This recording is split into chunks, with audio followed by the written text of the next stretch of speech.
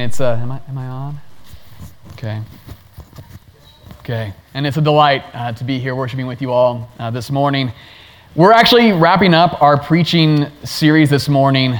We've spent 5 weeks in a preaching series called Rooted in the Gospel as we've unpacked our church's what we call supplies, those graces that God has given us to be a people who reflect His goodness to us in Christ. And this morning, we'll be focusing on our final supply, invitation. As we do, we're going to be considering together Romans chapter 15. So if you'd like to turn with me there to Romans 15, we'll just read the first 7 verses in Romans 15, 1 to 7. And this is the word of the Lord. We who are strong ought to bear with the failings of the weak, and not to please ourselves. Each of us should please our neighbors for their good, to build them up. For even Christ did not please himself, but as it is written, the insults of those who insult you have fallen on me. For everything that was written in the past was written to teach us, so that through the endurance taught in the Scriptures and the encouragement they provide, we might have hope.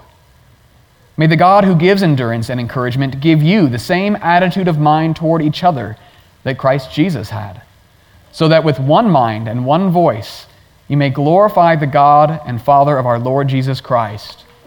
Accept one another then, just as Christ accepted you, in order to bring praise to God.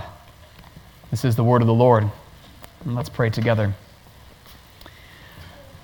Our good Father in heaven, we do ask that you would speak to us this morning, that you would open our ears and our eyes to behold wonderful things from your word, that through the endurance and encouragement of the Scriptures, we would have hope in Christ. So, Lord, speak through this preacher, and may Jesus and his name be lifted high in this place and in our hearts this morning. We pray in his name. Amen. If you've ever been to a different country, you've probably noticed that not only was the language different, but there were different expectations, different practices, different ways of interacting, and all of it was very different. For instance, in France, you might be greeted with a kiss, even from the same gender. In Japan, if you don't slurp your noodles loudly, your host might think you're not enjoying them. If you point at someone in Malaysia, they'll probably be very offended and instead will point with their thumb. And definitely don't flash a backward peace sign to any British people. That's not a good thing. If we're going to get along with people who are different than us, we must be willing to surrender our own assumptions and ideas. Now, of course, our cultural differences aren't the only things that can make it challenging to love and care for others. In our sermon today, as we finish up our series through our church's supplies, joy, unity, transparency, and invitation, we'll see that our barriers to connecting with others often go way deeper than we realize. Because it's not just our differences that come between us. Friends, ultimately our hope, our only hope, is to be people rooted in the gospel of Jesus Christ. And this morning, as we consider the Apostle Paul's exhortation in Romans 15, we'll focus on what it is and what it means to be a people who have been welcomed by grace. And so 3 points will guide us through our sermon this morning. First, our pleasure. Second, Christ's pleasure. And third, pleasing others. And what we're meant to take away from this message is that Christians have been freely welcomed by God. And in turn, we must also freely welcome others for His glory. Christians have been freely welcomed by God, and so in turn we must freely welcome others for His glory. And so first, our pleasure. Look at verses 1 and 2. We who are strong ought to bear with the failings of the weak and not to please ourselves. Each of us should please our neighbors for their good, to build them up. What is this passage talking about? Who are the strong? Who are the weak? Who are we supposed to be pleasing exactly here? Well, we need a little bit of context to understand these instructions coming from Paul. Because in the previous chapter, chapter 14, the discussion was all about matters of conscience, things that the scriptures don't teach very clearly. And the weaker Christians were the ones who believed it was sinful to eat meat that had been offered to idols. They thought that by participating, they would somehow be participating in the worship of a false god, and they didn't want to do that. While the stronger believers were the ones who received their food with thankfulness to God, not asking, about the origin or, what had been done with it. The weaker believers would abstain from wine. They were very devoted to celebrating certain holy days, while the stronger ones enjoyed wine responsibly and didn't keep all the ritual days. The reason I give you that background is because the main point in chapter 14 is that the stronger and weaker brothers are both doing what they're doing for God's honor. They want to please the Lord. They want to honor their God. And so here Paul is instructing the stronger to bear with the weaker, refraining even from their freedom for eating that meat that was offered to idol or drinking the wine, in order to care for the one who believes it is wrong to do so. They have the freedom, but they're giving it up willingly, right? That's what Paul is calling them to.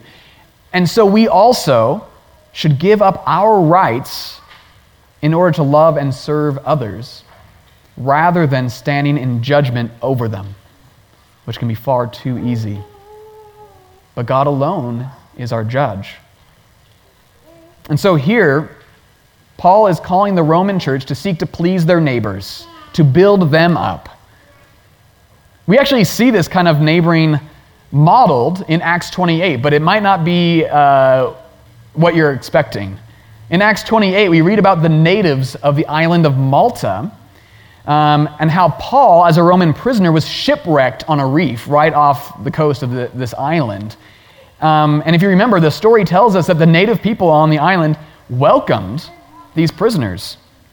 And the guards, they offered them shelter and a warm fire. It was very cold, in what the text calls an act of unusual kindness. What a picture, an unexpected picture of neighborly love. And that for a bunch of rotten criminals, right? These were prisoners in a Roman prison who were being transported. But it's not the norm, right? This kind of thing is unusual. Why? Why is it so unusual to see this kindness? Well, it's because the natural inclination of each of our hearts, every human heart, is not neighbor love, but it's selfishness. The selfishness that lives in our hearts is so natural, it's so pervasive, it goes all throughout that we often don't even notice it.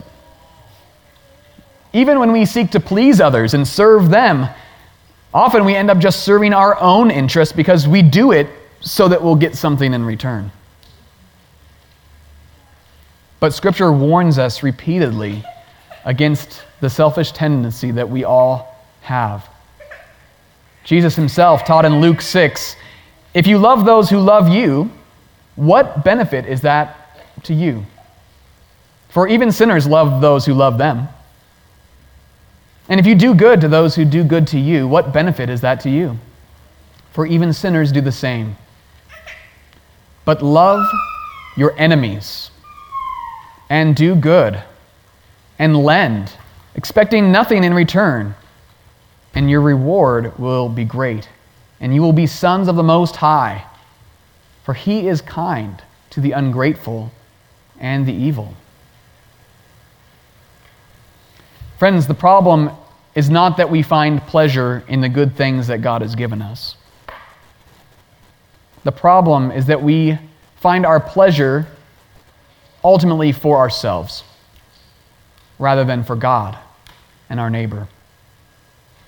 I don't feel like we need to spend a lot of time proving this point because we see it all around us.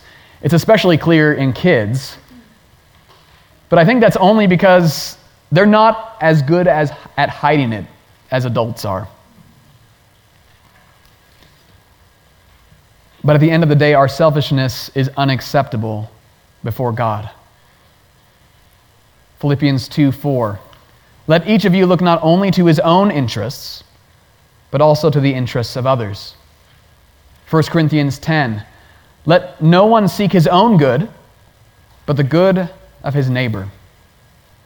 But the thing is, right, we do seek our own selfish interests. And if anyone gets in our way, watch out. James 4. What causes quarrels? And what causes fights among you? Is it not this, that your passions are at war within you? You desire and do not have, so you murder. You covet and cannot obtain, so you fight and quarrel. Romans 2:8. For those who are self-seeking and do not obey the truth, but obey unrighteousness, there will be wrath and fury. Friends, our pleasure is deeply corrupted by selfishness. When our actions and our words, our thoughts and our motives are rooted in our own interests, we miss the mark. And all we're left with is judgment and death. Who can free us from our bondage to ourselves? Our second point, Christ's pleasure. Verse 3 says, For even Christ did not please himself, but as it is written, the insults of those who insult you have fallen on me. You see, as it is written always is a reference back to a quotation from the Old Testament, right? So where is this coming from? It's Psalm 69. And if we look at the whole verse that he quotes, it helps fill out the explanation. Psalm 69, verse 9. Zeal for your house consumes me, and the insults of those who insult you fall on me. Now, this verse might sound familiar to some of you because it is often quoted, actually several times in the New Testament, as a prophetic reference to Jesus, right? Zeal for the house of God consumed him, even as he drove out the money changers from the temple. Well, the context of the psalm makes clear, though, that as Paul is quoting it here, the you that the insults have fallen on is God. Jesus didn't live for his own pleasure, seeking his own selfish desires. Jesus, as the Lord of all, had every right to remain in his heavenly glory and to judge all mankind for their sin and wickedness and their selfish desires. He could have demanded the worship that was his due from all his creatures that he had made and cast out anyone who would not bow the knee. But friends, that's not what he did. Jesus took our insults, all the sin that we have committed against God, all the voices that called out against him, all the mockery of his suffering and pain. Even though we are the ones who have insulted God, the weight of our insults and our sin and our shame have fallen on our Savior Jesus. And so when he died on that cross, friends, he bore the penalty that our sins deserved, the wrath and fury that would be ours for the deep selfishness that we've had was placed on Jesus as he hung from that tree. Why? Why would he do this? It was his pleasure to do so. It was his pleasure to face the cruel cross, to rescue us from ourselves. It was his pleasure to welcome us into his family, even though it cost him his life. Philippians 2, 5 through 8. Have this mind among yourselves, which is yours in Christ Jesus, who though he was in the form of God, did not count equality with God a thing to be grasped, but emptied himself, taking the form of a servant, being born in the likeness of men, and being found in human form, he humbled himself by becoming obedient to the point of death, even death on a cross. Friends, hear this. Jesus is not merely our example, but he is the power to die to the selfishness that we have that so enslaves us and to live for God. Not only has he shown us what it looks like to do this, but he has broken our chains, the chains of our sin and guilt, so that we can be people who are truly redeemed by the blood of God's own Son and can find life in him. Friends, we have been welcomed by an amazingly loving and gracious Redeemer. And so Paul continues, in light of this, in verse 4, for everything that was written in the past was written to teach us, so that through the endurance taught in the Scriptures and the encouragement they provide, we might have hope. You see, it's the Word of God that reveals the saving pleasure of Christ. Even the Old Testament Scriptures point us to the good news of Jesus, like we saw in Psalm 69. And so we have encouragement. We have endurance for the difficult things of life from this gospel message that ultimately gives us hope. And friends, this is a hope that we will not remain as we are today. Hope that our selfishness will not have the final word. Hope that even though we die, yet we will live.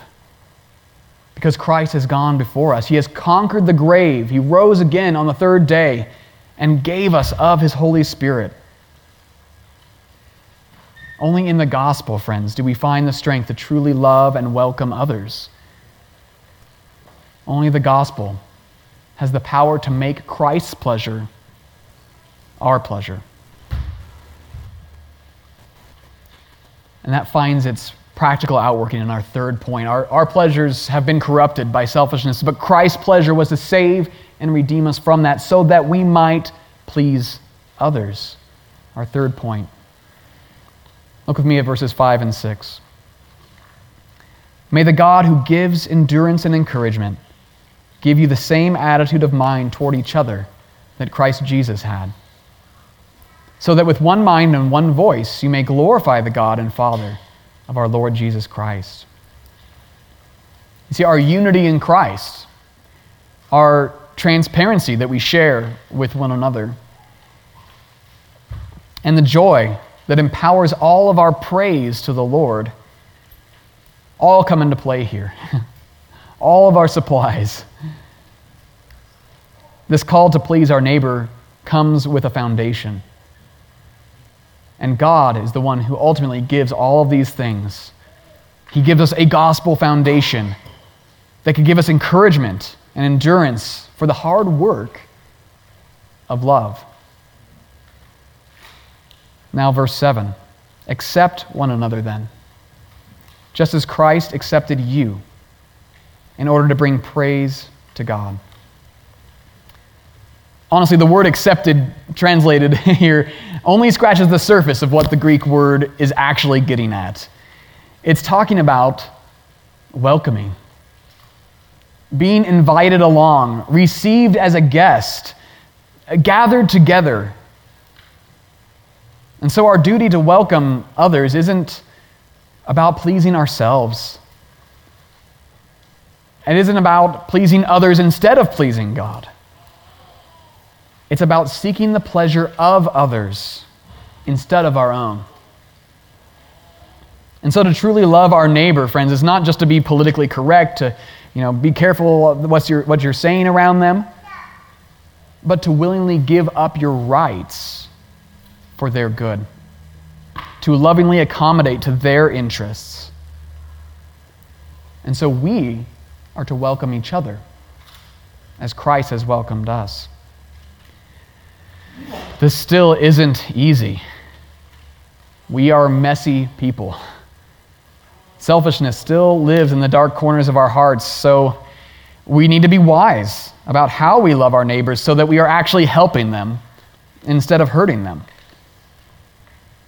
But we all struggle with different forms of bitterness or disunity, trying to hide in the darkness. But remember, God has welcomed you by faith in Christ, despite your mess, despite selfish desires. And if that is true, how can we seek to love and welcome our neighbor in response to his lavish grace and love to us, even though it'll cost us something? Even the pagans on Malta were welcoming to a bunch of imprisoned strangers. I mean, certainly we who know Christ can do even better. And so I want to offer three applications, three possible thoughts of what this could look like to really welcome each other. First, we can welcome people as a church with our hospitality. We can invite someone over to our home. I mean, that's a great way to make someone feel welcomed. And I'm encouraged by how many of you are already doing this. It's a way to share some of what God has given you with someone else, to serve them and just see what God does. As a church together, we can be hospitable as we engage others in conversation after the service. We can offer to pour someone a cup of coffee or give them some help with getting their children into stepping stones if that's what they'd like to do. It's amazing, though, I've only been here just a little over a year now, but how many people have told me how welcoming and loving our church is. And that is so encouraging. And I hope you all have experienced that, at least to some extent. But let's continue in that way, brothers and sisters. Let's continue to be a welcoming and hospitable church. How can you be a part of that here at JVC? So we can be hospitable. Second, we can welcome others by inviting them to join us at church. Part of my own story is that when I was a rebellious 18-year-old, just living a life in darkness, a neighbor who didn't know me from Adam, I had just moved in, had invited me to come to his church, of which he spoke very highly. The thing is, it took several months until I actually took him up on his offer, and I don't think he even realized until maybe after a month I started coming that I had been there. An invitation to church is a simple but powerful thing that God can use to make a connection with someone. And you never know how God will use it. We can be hospitable, we can invite someone to church, and third, we can just look for practical ways to meet the needs of our neighbors as we become aware of them. So I want to ask you, what do your neighbors need right now? Do you know them well enough to answer that question? You who have been welcomed by God, how might you welcome your neighbor? Perhaps you could offer to share what God has done in your life. You could share your own story of how he is at work and what he has shown you about himself, and maybe that'll spark a conversation about spiritual things. But we can welcome others into the love of Jesus by sharing that love in word and in deed. So pray for opportunities, friends. Pray for an awareness. And pray that God would give you the courage to step up and take advantage of those opportunities and know that you don't have to do it alone. Right? We support one another. We can help one another. We can encourage one another in the mission that Christ has called us to. But keep your eyes open and see what opportunities God might give you to welcome others for His glory. Because that's what it's ultimately about, right? It's not about us. It's not about just doing the Christian duty, right? Loving and welcoming and accepting and inviting our neighbors isn't the end in itself. It's the glory of God. To make His name famous, to make Him and show Him to be the one who is ultimately worthy. Because when we live as people who are perfectly loved and accepted and welcomed by Christ, and we seek to welcome others in that same way, that is pleasing to God. He loves that. He delights in that. He loves to show His kindness through us. And so when Christ's pleasure becomes our pleasure, His glory is revealed in our love for each other. And so may that glory of Christ be our heart's deepest desire as we learn to experience the full and true life that is found in Him alone.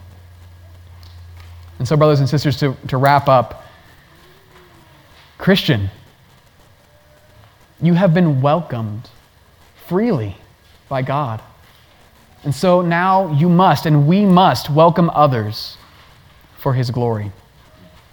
We're all different people. We have different tastes, cultures, different struggles, perspectives, different languages. But God is at work, welcoming people from every tribe, tongue, and nation together into His everlasting family. So let us welcome the poor, the afflicted, the outcast, the stranger, even as we hope for that day that is coming when everything that now divides us will in one way beautifully unite us, and the fullness of God's glory is revealed. Amen. Let's bow in prayer.